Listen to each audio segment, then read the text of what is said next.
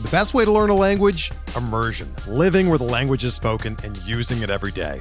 But if that's not in the cards this year, you can still learn a language the second best way, and that's with Babbel.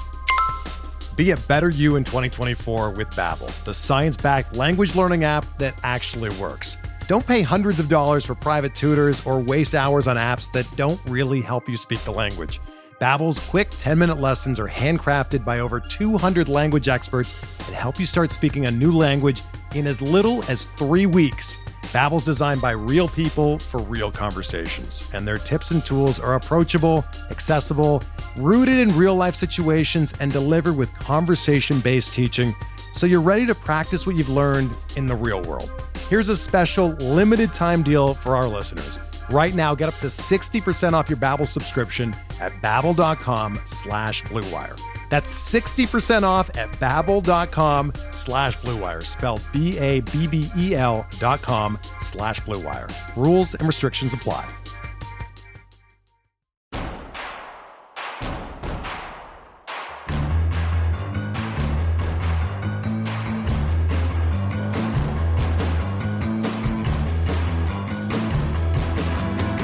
From your favorite source for Chicago White Sox talk, delivering news, interviews, analysis, and more. This is the Sox Machine Podcast with your hosts, Jim Margulis and Josh Nelson. Thanks, Rob, and welcome to a special edition of the Sox Machine Podcast. I'm your host, Josh Nelson, and on this episode, we kick off the Sox Machine Offseason Plan Project. Yes, it's our favorite time of the year in which you get to be the Chicago White Sox general manager, deciding who gets tendered or non-tendered, maybe who you sign to a contract extension, or possibly trade away to help improve the 2022 Chicago White Sox chances of winning the American League pennant. This is always a fun activity because people go in so many different directions with their offseason plans. What complicates matters this time is the CBA expires at 10:59 p.m. Central Time on December 1st. If there is no agreement on a new CBA, then Major League Baseball will shortly fall into a lockout, which halts all baseball activity.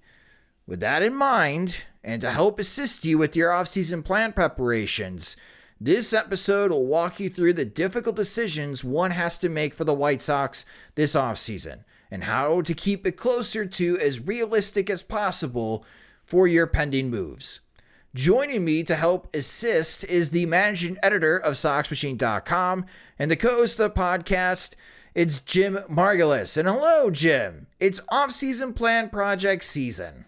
It is. And you mentioned all the potential turmoil after the season with the expiration of the CBA. And to me, it is a big deal and potentially could upend a lot of the ways we currently project payrolls and player compensation and player progression for younger players and so on and so forth. But I think I'm inclined to just have this in a beautiful little bubble to where we treat the off-season plan project the way we have in previous years, because dramatic departure from previous years, the White Sox have won 90 games. They've gotten their 26-man roster to that level. Now it's just a matter of getting them to the next level. They've gone from A to B. Now they need to go from B to C. And regardless of what happens with the CBA and what happens with player compensation, free agent compensation, all that sort of things, it shouldn't change too much, I don't think, the overall goal of just optimizing the roster from going from AL Central favorites or co-favorites to World Series favorites, or at least real threats. So let's talk about the format of this year's planned project. And how are you laying it out this offseason, Jim, for those participating? Well, the traditional format, this kind of feels like, I don't know if you've seen the Great British Baking Show, but this feels like the technical challenge. Like when the second challenge, when they given them a traditional baked good to produce, and they give them a set of instructions that are pretty vague but they expect something very precise at the end. And then Paul and Prue, they go into the different tent where all these immaculately made pastries or breads are there, and they explain what goes into making them and what bakers have to consider and where it could go wrong. I think that's what we're doing here. I'll be Prue. You can be Paul. All right. Yeah. But yeah, so it's basically like just, especially I would say this year is less complicated than last year's, because last year we didn't know who was going to be the White Sox manager and the White Sox pitching coach. So we had 2 extra fields. And I suppose, given that Rick Hahn, at least when we're recording this, has not announced coaching staff changes or departures, that maybe there's a chance that we might have to make a late adaptation and put in like a key coaching spot. Like, I don't think I'm going to say like third base coach. I don't think I'm going to, put that in the field. But when it comes to the hitting coach, perhaps, because we did have pitching coach as a field last year, and some people did suggest Ethan Katz. So, with that in mind, it's a potential addition, but otherwise it'll be following the traditional format where you have to deal with, impending free agents, whether or not to extend them a qualifying offer. You have contract options, club options to deal with. You have arbitration figures, whether or not to tender a contract to players or not. And then you have, at the end, trade targets and free agent targets. And ultimately, at the end, you come up with a 26-man roster. And the challenging part to me, and I go back and forth with this, is setting the payroll and trying to balance what I think the White Sox payroll should be, which should be like as much money as they can possibly spend for fans, as far as we're concerned, and also like what it will be. That's the one area where, when it comes to like the offseason plan project, I try to emphasize that this is what you think the White Sox should do, not what the White Sox will do. Like, you shouldn't try to guess it down to the move, because like people might say Adam Eaton, last year for thinking what the White Sox should do. And that's kind of a lousy plan. And, it's not fun. It's limited in imagination. And so I like just seeing like the ideas, because, what the White Sox might not do is something like the Rays might do, or like, one of the, more transactional teams in baseball. Like you saw the moves the Braves made at the deadline, like what the Braves might do. So that's kind of what I have in mind. Like, how would you like to see the White Sox run? How would you do it? What kind of open-mindedness would you like to see them adopt? But when it comes to like setting the salary, the payroll cap, that's where I think I try to introduce what the White Sox should do, or what the White Sox will do. I try to factor that in. So when it comes to the White Sox payroll, I'm setting it this year at $170 million. And what are your initial reactions to that? That everyone is going to be having to make some very difficult decisions. But how does it sound if you had to say too high, too low, just right, over, under? I think it's right. This is me and lifelong White Sox fan. I might die of a heart attack if the White Sox carry a $170 million payroll into 2022, Jim, because that's definitely going to be in the top 15, in the top half. That might be good enough for bottom of the top 10 in Major League Baseball, something that we have been clamoring for, right, as a fan base. We are the Chicago White Sox, right? And I really shouldn't say we, but for White Sox fans, we are White Sox fans. The team resides in a major market. Act like a major market. Don't act like the Milwaukee Brewers, okay? You should be able to spend some money. And a $170 million payroll is serious. That's a lot of coin. Now, I say this, and before I get into the nitty gritty and we go through arbitration and everything, and, I still have some holes in the roster. But before I start getting into trades and free agent signings and trying to patch roster spots, I'm at like $147 million, and I haven't even made a decision on Carlos Rodon or Craig Kimbrell. And if you bring those guys back, well, you might be looking at $34 million. Well, there we go. I'm already over. So that's where, when you say $170 million, that's great, because that's the highest it's ever been in our fandom and covering the Chicago White Sox, as will be our 9th podcast season coming up. But $170 million, and where the White Sox are entering 2022, and we'll get into this on who's getting salary increases that are complicating matters, it's not a lot of wiggle room for Rick Hahn with that type of payroll budget. And it's because that the team already is coming in at a significant amount of payroll that they've ever faced before. Yeah, that's where I'm at. I came up with 170 million because it would be good for the 10th highest payroll, which I think is a good, top 10 is a good target to have in mind.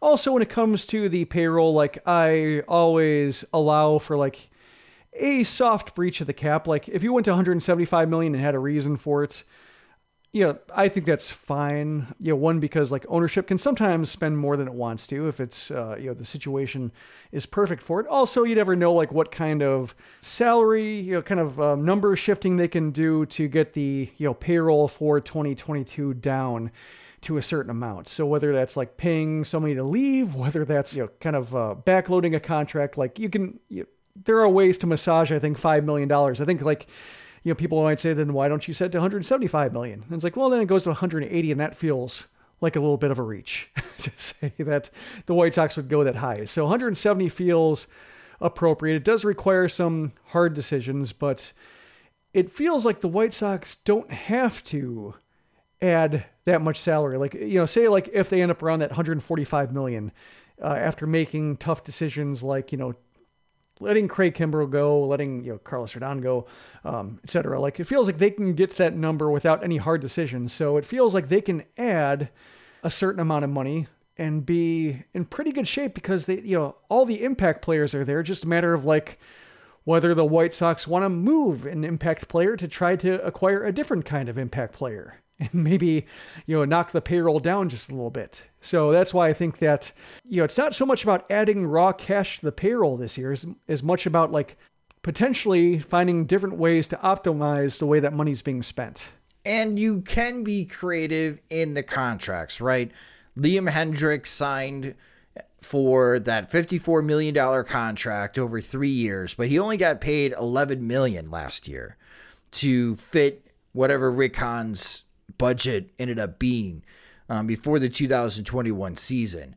So in this exercise for your free agent signings, keep that in mind. If you're trying to stay at 170 million, there have been contracts signed by players where they don't make as much money in the first season. However, there are significant pay raises for the following 2 seasons to make up that difference in the first year of trying to meet the $170 million budget for the White Sox. And I do think it's a realistic budget, Jim. So that's a good number. So let's start with let's start going through the decisions that everyone's going to have to make in the offseason plan project. We're going to start with the arbitration eligible players, and these salaries are coming from MLB Trade Rumors, which they do a terrific job with their arbitration estimates.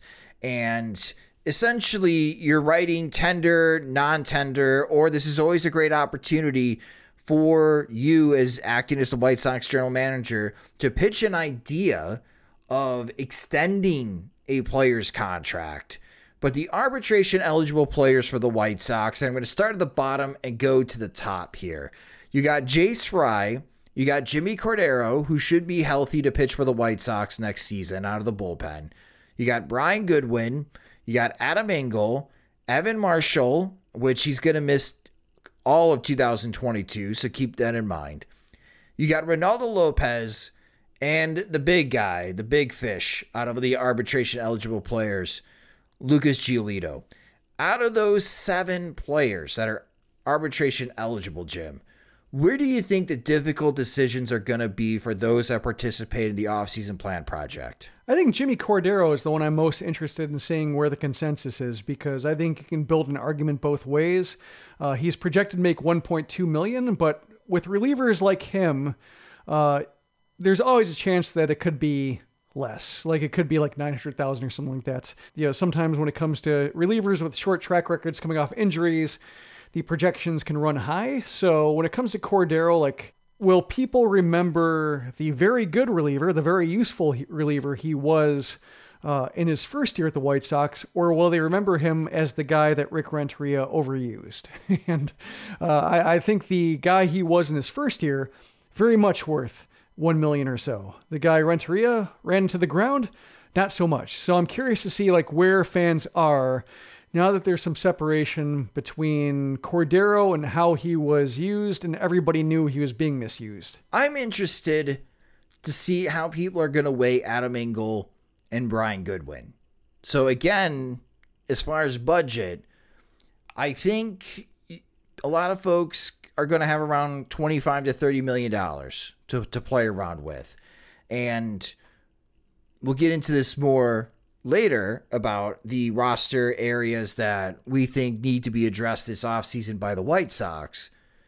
But here, maybe because they are so cheap, and of those that want to save money in right field and spend it on other roster spots or on other players this free agency, I think you can look at it and say, for about $4 million, I can go run with a platoon situation right field with Adam Engel and Brian Goodwin because they're cheap. You don't know if they're going to be healthy all year, and there's going to be gaps in production as far as quality production between the two, but they are cheap for right field if you wanted to go in that direction. So I'm interested to see on what everybody does with Adam Engel and Brian Goodwin, if we see a lot of those options in right field for offseason plans. Evan Marshall, how are you feeling about the White Sox tendering a contract to Marshall, knowing that he won't be able to pitch for them in 2022? It seems like a guy they would non-tender, but then try to sign for a lesser amount. Yeah, like some type of, I don't know, backroom agreement of we're going to pay you $750,000 in 2022 and then pay you $2.5 million if you prove that you're healthy in 2023 and you can pitch for us. That's kind of what I'm feeling here. Yeah, I think it's like Zach Putnam had a similar situation, and the White Sox non-tendered him, where they let him go, then they brought him back in a spring training non-roster invite, and he didn't quite prove healthy enough, if I'm remembering that timeline correctly. Okay. And then there's Lucas Giolito. Very popular. Even I pitched the idea of signing Lucas Giolito to a contract extension. Thanks to our friends from the 108 who, during the pandemic, had their 108 day on January 8th, 2020. We both got an opportunity to participate in that, Jim, and Rick Giolito was able to join. And I thought you asked an excellent question to Rick about Lucas and signing with the Washington Nationals with like 30 seconds left to go before the deadline for draftees to sign. And he was really close to going to UCLA and pitch for the Bruins there. Before eventually signing with the Washington Nationals. But Giolito clearly knows his worth. So, if Sox Machine listeners and followers wanted to go down that path again on trying to think of a contract extension for Lucas Giolito, what should they be mindful of? They should be mindful of the idea that it seems like team-friendly. If it feels team-friendly, it isn't enough. Like, if you like it, it probably isn't enough.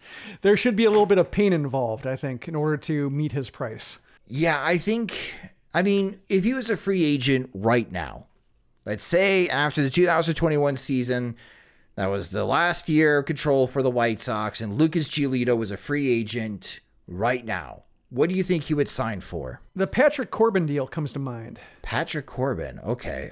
Like 6 for $140? Is that what he signed for? Oh, man, that's not a good deal for Washington. Or it hasn't been a good deal for Washington due to injuries. It doesn't feel like he's at that $200 million tier. But 6 for $140 is kind of where it felt like right, starting at the very least. See, I was thinking like Zach Wheeler. But do you think he can get more than Wheeler did? Well, it's like 5 for $118. Is that what Wheeler signed for? Yeah. That's about the same. That's more or less, give or take a year. But I think we're in the same ballpark. One number that I had in my head was like 5 for $125, paying him more than Zach Wheeler. Even though Wheeler pitched better than Giolito in 2021. We know that Giolito has the potential to be an impact starting pitcher, very much like Zach Wheeler. So if we think that Giolito, if he was a free agent today, let's say the average annual value of his deal would be $25 million a season. How do you try to incorporate the fact that the White Sox do not only have this season, but also next season an arbitration, and arbitration helps the teams keep salaries low? Like, how do you build into that factor as far as these last 2 years of arbitration and then try to determine how much longer you want to keep Lucas Giolito in a White Sox uniform? I think that's where you can see some creative accounting based on what the White Sox want to do with their 2022 and 23 rosters. Given that he won't be, Giolito wouldn't be on the open market for either year. And he's, the projection has him making $8 million this year. Like, let's say he has like a Cy Young finalist season, like top 10 Cy Young finalist season, probably making $15 million. I'm thinking his last arbitration year, just off the top of my head.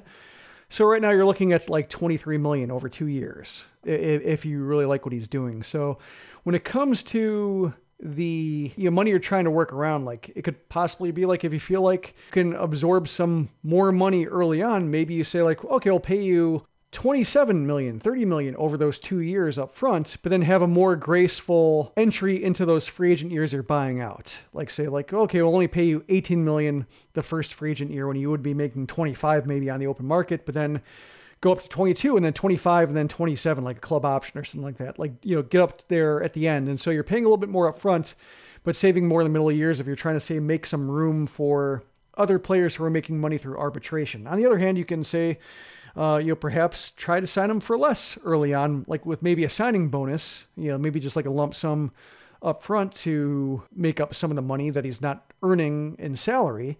And then have a more traditional pay bump the years are buying out of free agency. So there are a couple ways to shape it. But really, I think when it comes to like the final years of the deal, like I would say, like say you're buying out 3 years of free agency, like you should really be looking at like, what would he make on the open market or close to it? Like maybe, I don't know, 80%, 85% of what he'd be making on the open market. Like say if you think like he'd be making 25 to 30, maybe you could get him for 22 to 25, like just in that range, because what you're basically what he's forsaking or foregoing in maxing out his value, he's getting in certainty. So there is a little bit of savings to be had if you extend him at this stage, but not too much. So I think in order to have a contract that fits his value, I think you'd have to approach his market value in the last like 2 or 3 years of that deal. The number that comes into as far as the contract after this conversation is 7 years, $150 million for me. Paying Giolito $12.5 million over the next 2 seasons to kind of protect the White Sox for his final arbitration year if he does have an excellent 2022 season. And you want that. From a White Sox perspective, you want Lucas Giolito to win the American League Cy Young. And you go into arbitration and they're throwing down that $15 million total. So pay him $12.5 million over the next 2 seasons. That's going to be a pay increase for him in 2022. And then the 5 seasons after his ARB years would be $25 million per season. That's what I would pitch to Lucas Giolito and his representatives to keep him in a White Sox uniform long term. Do you think that's unreasonable? Do you think that's low? I think it's pretty close. Just I think a matter of if, Giolito wants to go 7 years or not. Perhaps like if he feels like he waits 1 more year, he could get more in terms of an AAV. So, but I think that's at least that's pretty close. I think where he'd have to take it seriously. All right. Well, it'd be great to see how many go back to that well again. Because again, it was very popular last year. Everyone was trying to think of ideas on how to keep Lucas Giolito long-term on the South Side. Obviously, that didn't come to fruition. We don't know if there's been any talks between Giolito and the White Sox keeping him there long-term, but the White Sox only have 2 more seasons of control of Lucas Giolito. So if they don't get something done soon, it's going to continue to be a talking point in 2022 and definitely in 2023.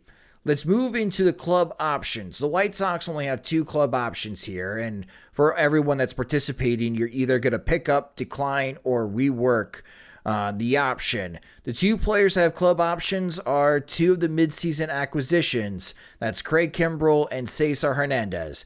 Kimbrel's option is for $16 million, and shout out to Ted, who did correct me on our midseason acquisition podcast episode. Kimbrel needed to finish 53 games, not appear in 53 games, to get that additional $1 million buyout. So it's just a $1 million buyout for Kimbrel. So if you decline his club option, you are buying out Kimbrel for $1 million that you would have to add to your payroll budget. And then Cesar Hernandez's option is for $6 million. And interesting enough, there is no buyout. So you can let Cesar Hernandez go at no cost. And this is where I'm really curious on how White Sox fans are going to handle this, Jim, especially with Craig Kimbrel. And we talked about it a lot in the midseason acquisitions podcast review for Kimbrel. How do you think, or I guess what are you expecting to see from offseason plan projects on handling Kimbrel? I think you're going to see the gamut, because I think some people will just want to say, like, based on the way he pitched last year, that he has no value. The risk in taking $16 million on is not worth like the risk of having to pay him like an extra, I don't know, like $4 million to go away. Like, just it might not be money well spent, and they'd rather, just for the sake of simplifying their accounting and reducing the risk of just having a dud on your hands, saying, like, I'd just rather have the cash. I'd rather have the payroll space and not have to worry about finding a deal. On the other hand, like, some people just they might want to go nuts with either bad contract swaps, or you might see a range of how much appeal Kimbrel has. Like, some people might think you only have to, pitch in $1 million. Some people might think you'd have to pay like 3/4 of a salary to get something interesting back. Some people might think he can find a taker full freight. So I think you're going to see the gamut in terms of just how excited people are about Kimbrel, how tired people are about Kimbrel, and just how they project their own attitudes on terms of like how other teams will interpret his performance and what he has left. Yes, I do agree with you. I think we're to see a lot of trade ideas for Craig Kimbrel. I am interested on how many people are just going to buy out Kimbrel, because it's just $1 million, and make Kimbrel a free agent and pretty much pay him $1 million to go away. And then, yes, that trade looks a lot worse for the White Sox. Well, it depends on how Nick Madrigal and Cody Hoyer perform for the Chicago Cubs in future seasons. But yeah, that trade doesn't look great if you're going with the $1 million buyout option. I'm also curious to know on how many offseason plan projects are going to keep Craig Kimbrel and have Kimbrel part of the bullpen and see if he can perform better next season. Cesar Hernandez, I think we're going to see a lot of offseason plans, Jim, that let Cesar Hernandez go. But I could see a good argument made that because of the payroll budget of $170 million and it's just $6 million, I'm interested in how many people's minds change and keep Hernandez because he is cheap. Yeah, I'm anticipating second base probably having the widest variety of starters. Yes. Yes, we'll get into one of those ideas in a moment here as far as free agent targets for the White Sox. But yeah, second base is going to have a wide range of who will be playing there in these mocked up 2022 rosters. Then there are the other impending free agents. They don't have club options, so they are unrestricted free agents after the World Series concludes. I think it's like 5 or 6 days after the World Series concludes. That they're officially free agents. These are the 4 players you could also extend qualifying offers to for 1 year, $18.4 million. And the impending free agents are, of course, Carlos Rodon, which if you didn't listen to the player review podcast, we talked about the possibilities of Carlos Rodon and the qualifying offer on that episode. Luis Garcia, Billy Hamilton, and Ryan Tepera. So out of Garcia, Hamilton, and Tepera, what interests you on looking forward to with the offseason plans, Jim? Will anybody extend the qualifying offer to Billy Hamilton? And Billy Hamilton would accept it immediately. Yeah. No, I think Garcia will be in a lot of plans or out of a lot of plans. I think, talking about Jimmy Cordero and how Rick Renteria overused him and whether that will be held against him. Like, same thing with Garcia. Like, there's a good argument for having Garcia on the roster, but having seen Garcia be the main corner outfielder in 2 consecutive postseason appearances when it wasn't the best idea, will people just want to have Garcia out of the mix entirely to not have it be a case where the White Sox see him as a feasible outfield starter come postseason time? That's, I think, he's another guy who I think just there are a lot of uses for him in an equally strong case that the White Sox are better off not having the temptation of having him on the roster and being theoretically capable at so many positions that maybe the White Sox don't try hard enough to fix one that's especially in need. I am planning on trying to figure out how to bring Ryan Tepera back. As you'll have it in parentheses in the format on SoxMachine.com, Tepera only made $950,000 in 2021. After incentives. After his incentives. And I don't see him being a $10+ billion reliever. So I think he could be affordable. I'm curious on how many of the offseason plan projects, because of how well he pitched with the White Sox, how many of those plans bring Tepera back in 2022, Jim? Yeah, I think, aside from his comments about the Astros, which may or may not have been advisable, I think he did basically everything you want to see from him. So, when it comes to the White Sox and relievers, Kelvin Herrera comes to mind. Like, if he's working for you, you may as well try versus importing somebody else you don't know and perhaps like the injuries you don't know about or what have you into the mix, especially when you're not paying top of market like they did with like Liam Hendricks last year. When you're trying to pay that second tier of relievers, the White Sox don't necessarily have the greatest track record in that case, so may as well stick with what works. We're driven by the search for better, but when it comes to hiring, the best way to search for a candidate isn't to search at all. Don't search, match with Indeed. Indeed is your matching and hiring platform with over 350 million global monthly visitors, according to Indeed data, and a matching engine that helps you find quality candidates fast. Ditch the busy work. Use Indeed for scheduling, screening, and messaging so you can connect with candidates faster. Leveraging over 140 million qualifications and preferences every day, Indeed's matching engine is constantly learning from your preferences, so the more you use Indeed, the better it gets. Join more than 3.5 million businesses worldwide that use Indeed to hire great talent fast. And listeners of this show will get a $75 sponsored job credit to get your jobs more visibility at Indeed.com/Blue Wire. Just go to Indeed.com/Blue Wire right now and support our show by saying that you heard about Indeed on this podcast. That's Indeed.com/Blue Wire.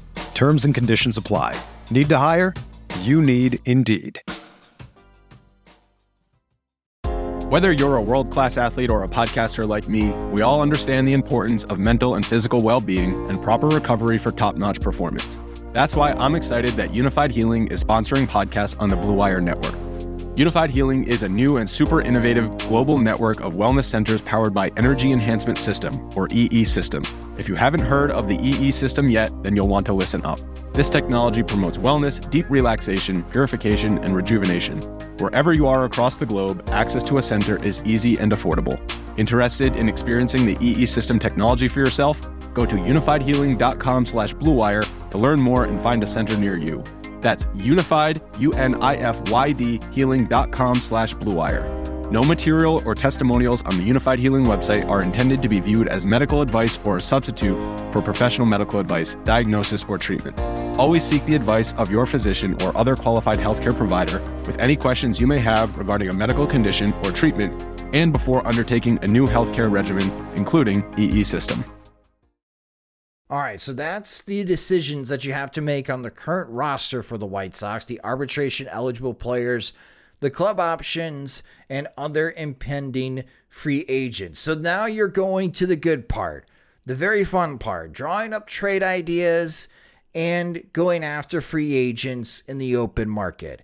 Again, the CBA expires on December 1st, so it'll be interesting to see on just how active teams are, which of the GMs are trying to beat the rush and try to sign guys before the CBA expires, or how strong and united is the Players Association. Do all the players just have an agreement behind closed doors that no one is signing a free agent deal until there's a new CBA? We don't know yet, so that's what makes this really interesting between now and December 1st, if a new CBA gets done or not. But let's talk about shopping list, because the shopping list is going to determine how you fill in the roster holes, whether it's trades or free agents. So, Jim, what's on your White Sox shopping list to make this team better for 2022? Well, it seems like, the common theme winter to winter is right field. And now you have second base. You have DH. I would say more bats than spots. That's what I urged last year. Not having Andrew Vaughn in any plan A at any position. Having him have to force the issue, be like an emergency break glass in that kind of situation.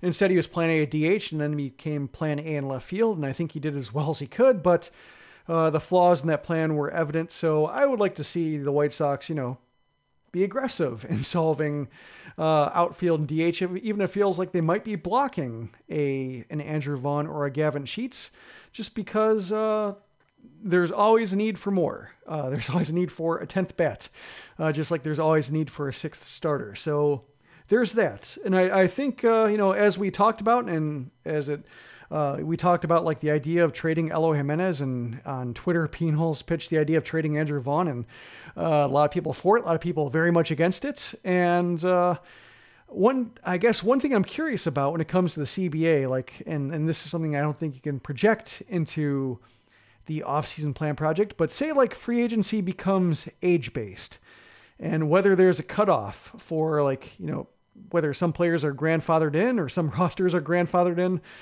versus, do teams get a certain amount,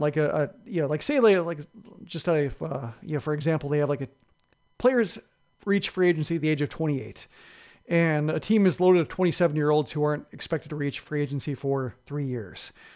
Do they at least get 2 years of a free agent? Players who are 26 have to be 28, win by 2 effectively.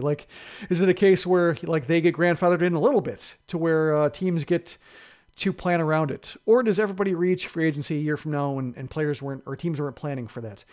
If that's the case, do contracts like Jimenez and Robert and Moncada, all these cost-controlled club option contracts, become more valuable? That's one thing I'm really fascinated about. And an argument can be made that those deals, even if they are, more costly as they go on because salaries go up, are those going to become more valuable in a new CBA where age-based free agency perhaps is a thing? That's one thing I'm kind of looking forward to, and wondering if people will pitch that in their trades, if they do trade from the 26-man roster to fill a different need on the 26-man roster.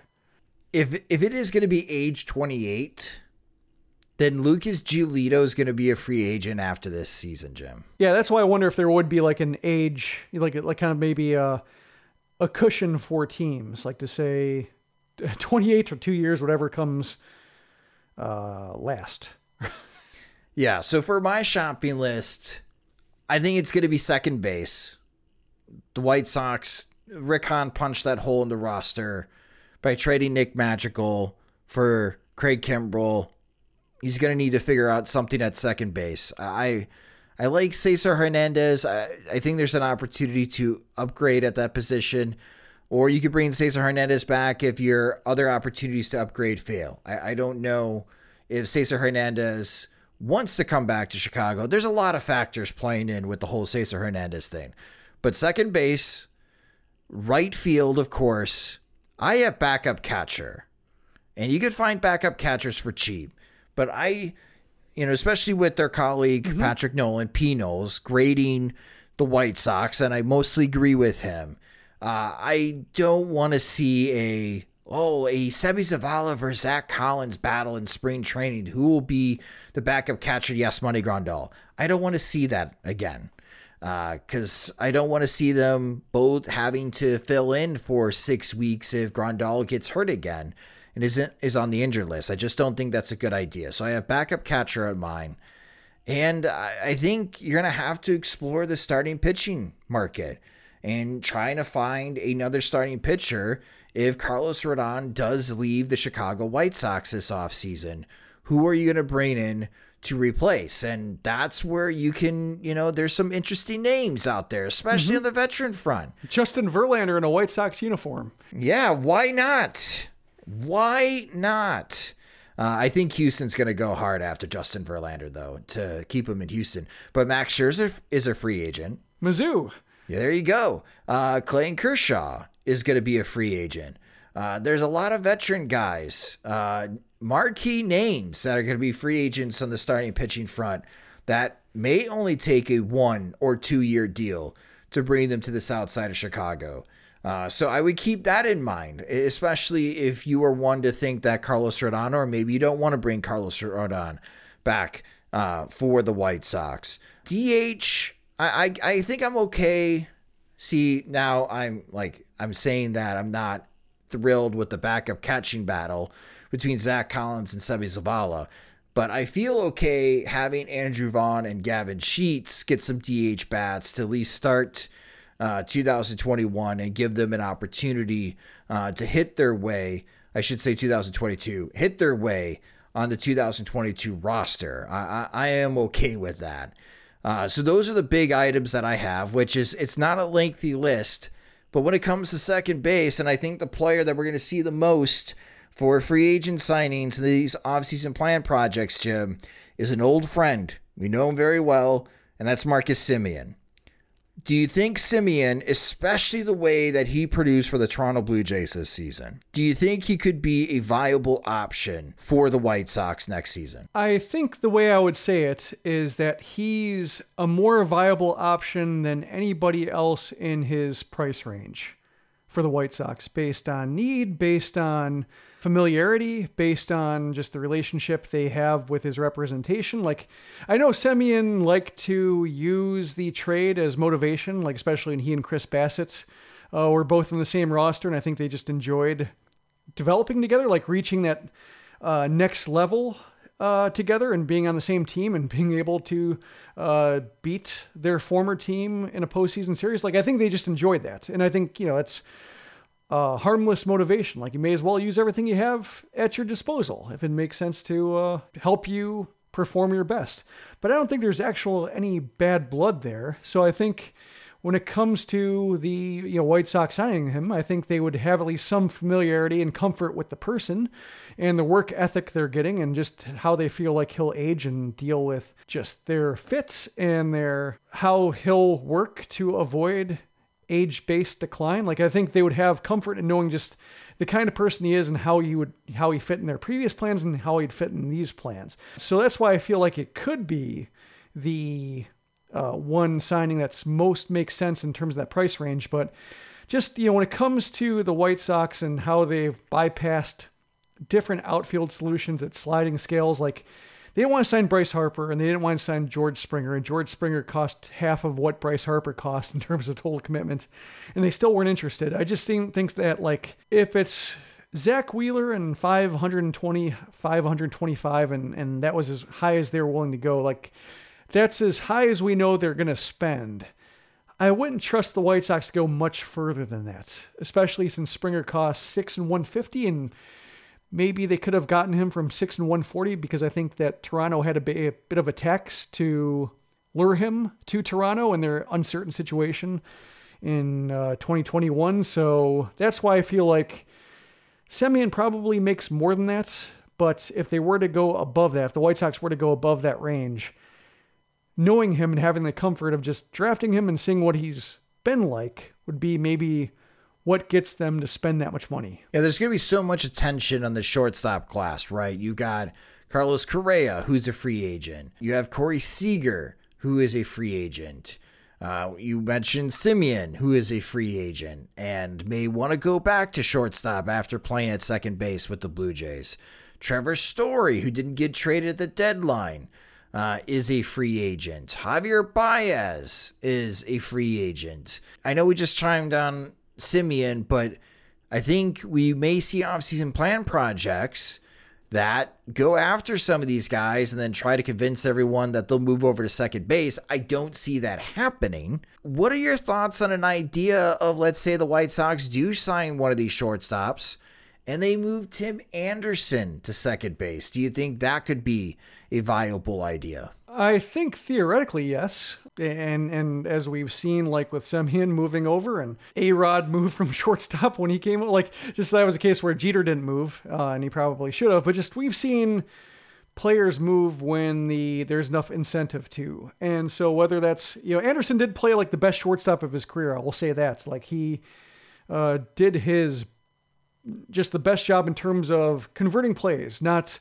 avoiding errors, avoiding the frustrating miscues. Like he avoided that. So I think he's got that going for him. But when it comes to like defensive quality and just having that player play shortstop, I wonder if if Semyon gets the money he wants, I think he might be fine with playing second base. That's why I think like he also is more realistic than like say Carlos Correa, who can dictate his terms in terms of where he wants to go. And I think there are enough shortstop starved teams to where like he can get his money and play his position. But when it comes to like the second or third choice, if the money's there, they might be fine with second base. So I think, it could be the case where I wouldn't mind seeing Anderson play other positions just because that's a case where I just like the flexibility. Like we see a lot of good teams do that, moving players around because it's good to have the flexibility. Like I wish that Yohan Moncada still occasionally, moonlighted at second base just to have that option if the need arose, but he appears to be committed to third. So I think that's the case where I don't see a problem with it. We haven't seen Anderson play anywhere else, so there is a bit of risk in just understanding whether second base is bad for him, the way that Alexei Ramirez moved from, he was bad at second base, but great at shortstop. Like there's a case where just some guys might not be better at it. So that would be a case where there would be some negotiations or learning about who's capable of what and who reacts to what. But when it comes to winning, and I think Anderson's pretty hell-bent on winning, I think that goes a long way, especially if you're bringing in somebody who's won or who's beaten you the way that like Correa has beaten them and the way Semyon has beaten them. Like I think there is a case where like if you can't beat them, have them join you. And then finally, Jim, what is one piece of advice, especially for those that have maybe never participated in an off-season plan project, and this is their first time doing so on SoxMachine.com? What is one piece of advice you would give to everyone that would give them again, this is very subjective, but give them a good off-season plan?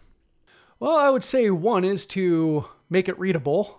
Like, and you just pay attention to formatting and just, that goes a long way in terms of just having people read it. If it's broken up into sensible paragraphs and spaced out well and just very easy on the eyes, like people will be able to peruse it and they'll look at it and if it's easy to read, they'll read further into it. So I recommend just to take a little time to make sure it's formatted and readable the way you'd want to read it. Beyond that, I would say don't be afraid. Like, don't be afraid of criticism. Don't be afraid of having a trade idea that's you didn't pay enough for, or having a contract that comes in too low. I mean, try to make informed guesses in terms of how much a player will make or how much a player will cost in terms of trading for him. Like, I think when it comes to trades, if you really love it, you probably traded too little. Same thing with like free agent signings. If it doesn't hurt enough, or if you're kind of iffy on it, then you might want to up the money a bit.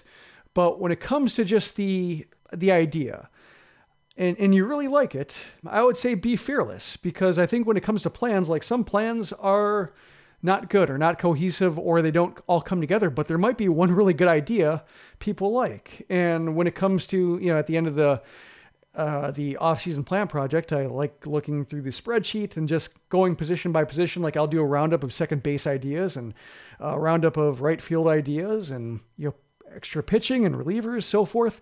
Like, you may go through the trade targets and people might say like, I really like that idea. I really like that you traded for so-and-so. And, people may not remember that you also just had a payroll of $210 million and that you traded for Mike Trout by giving up Jose Ruiz. But people might remember that, you thought of this guy from the Pirates or the Rockies or this blocked prospect from another team, and he really fits what the White Sox are doing. I like that guy. Like, that's really what we're looking for here, is the widest variety of ideas, just crowdsourcing different solutions. And the more people go into an off-season plan project fearlessly and not worried so much about what others might say, the wider variety of good ideas you get. So that's the advice I'd give you, is don't be afraid of criticism. If you really like an idea, bring it. Well, we look forward to everyone's off-season plans. Again, it's always a very fun time on SoxMachine.com. As Jim said, have fun with it. And after listening to this episode, if you're interested in participating, go to SoxMachine.com. The format is there. You're going to copy and paste it. You're going to go create your own post, and they will be published on SoxMachine.com. And you get an opportunity to get your work out there, and you'll definitely get comments from fellow posters as well. Those letting you know if you had a good idea. You'll definitely know if you have a bad idea. That's what makes this fun. It just keeps the conversation. If we keep the conversation civil, yes. Then constructive. Here's where I'll urge constructive criticism for people who are, because this is also a great opportunity to build the Sox Machine community. Like, a lot of people who join the Sox Machine community get their start here. That's where they first, just bring an idea. That's when they go into the comments to defend ideas, and then they just start talking to other people's ideas, and then they become part of the community. So this is a good way for people to join Sox Machine. And so it's always good to criticize constructively. Like, try not to say that's stupid. Yeah. Say like, you're going to have to up the price, or that's not going to happen. It's fair to say that's not going to happen, but just when it comes to people just getting involved, just remember that, barriers for entry. Try to keep the barrier for entry low, and we all grow together. And if you are looking for resources to help you as far as with money and salaries and budgets, etc., SpotTrack.com is a great resource, because there you can see as far as position base salaries going to 2022. So if you hear that Carlos Correa wants to be the highest paid shortstop and you don't know what that salary is, you can go to SpotTrack.com. You can find it there. COTS Contracts as well is a fantastic resource. I always go to COTS, which is part of Baseball Prospectus, and get the salary information from the White Sox so I don't miss anything when working out the budget. It's going to be a blast, everyone. And of course, thank you guys so much for participating. As that will do it for this special edition of the Sox Machine podcast. Thank you guys so much for listening. Good luck with your off-season plan projects. And if you just discovered the Sox Machine podcast, you can support us at patreon.com/Sox Machine, where our Patreon supporters get exclusive content. For example, P.O. Sox mailbags that Jim's knocking out every single week now, writing up and answering your questions on SoxMachine.com. Our Patreon supporters also get ad-free versions of both the podcast and the website, and they get the first opportunity at any of our new Sox Machine swag. So if you enjoy our work and you want more, go to patreon.com/Sox Machine and sign up today. The Sox Machine podcast is a production of SoxMachine.com, part of the Blue Wire Podcast Network, and your home for all things Chicago White Sox baseball. You can follow us on Twitter at Sox Machine. You can follow me on Twitter at SoxMachine_Josh. And thanks for listening to this special edition of the Sox Machine podcast. Alongside Jim Margulis, I'm Josh Nelson.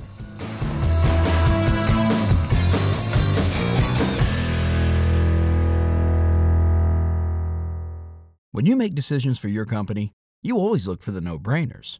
And if you have a lot of mailing and shipping to do, Stamps.com is the ultimate no-brainer. It streamlines your process to make your business more efficient, which makes you less busy. Mail checks, invoices, legal documents, books, and everything you need to keep your business running with Stamps.com. Seamlessly connect with every major marketplace and shopping cart if you sell online, Schedule package pickups through the dashboard and automatically see your cheapest and fastest shipping options from different carriers, with rates up to 89% off USPS and UPS rates. And with the Stamps.com mobile app, you can take care of mailing and shipping wherever you are, even on the go. Make the same no-brainer decision as over 1 million other business decision makers with Stamps.com. Sign up at Stamps.com with code PROGRAM for a special offer that includes a 4-week trial, plus free postage and a free digital scale. No long-term commitments or contracts. That's Stamps.com, code PROGRAM.